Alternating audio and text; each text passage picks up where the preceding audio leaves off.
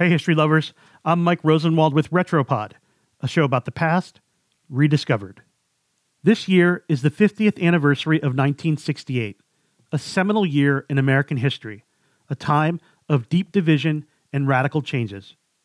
The Washington Post is looking back at those tumultuous times, so this week on Retropod, you'll hear stories of moments, big and small, that defined 1968 in ways that still resonate today.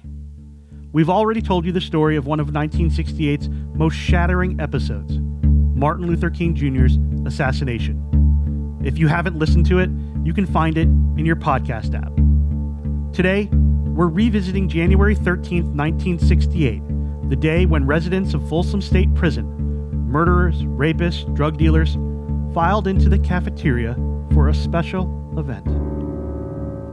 And then he appeared. Hello, I'm Johnny Cash.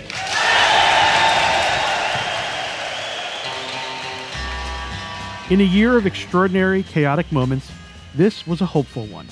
A beat-up country music star recording an album live at a troubled maximum security prison in California. That album would save his career and bring national attention to the issue of prison reform. And it began with a song about the prison blues. Well, if they freed me from this prison, if that railroad train was mine, I bet I'd move it on a little farther down the line. Far from Folsom Prison, that's where I want to stay.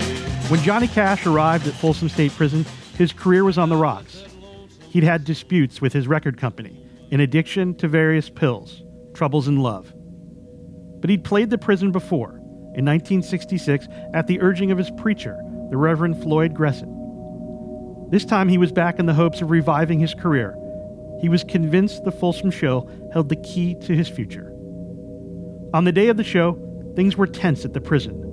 A guard had recently been taken hostage. Armed guards patrolled ramps above the audience. Cash took the stage wearing a black suit, a white dress shirt, and his usual grave expression. The men of Folsom Prison roared. Cash performed songs that spoke directly to the prisoners, with titles like Dark as a Dungeon, I Still Miss Someone, Green, Green Grass of Home. Lips like cherries, it's good to touch the green, green grass of home.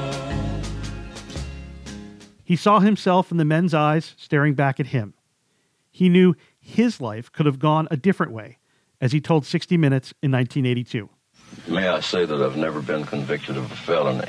I did gain a certain notoriety back in the early 60s, for about 7 years, actually, when I'd find myself in a county or city jail. Like a drunk tank kind of thing. Right.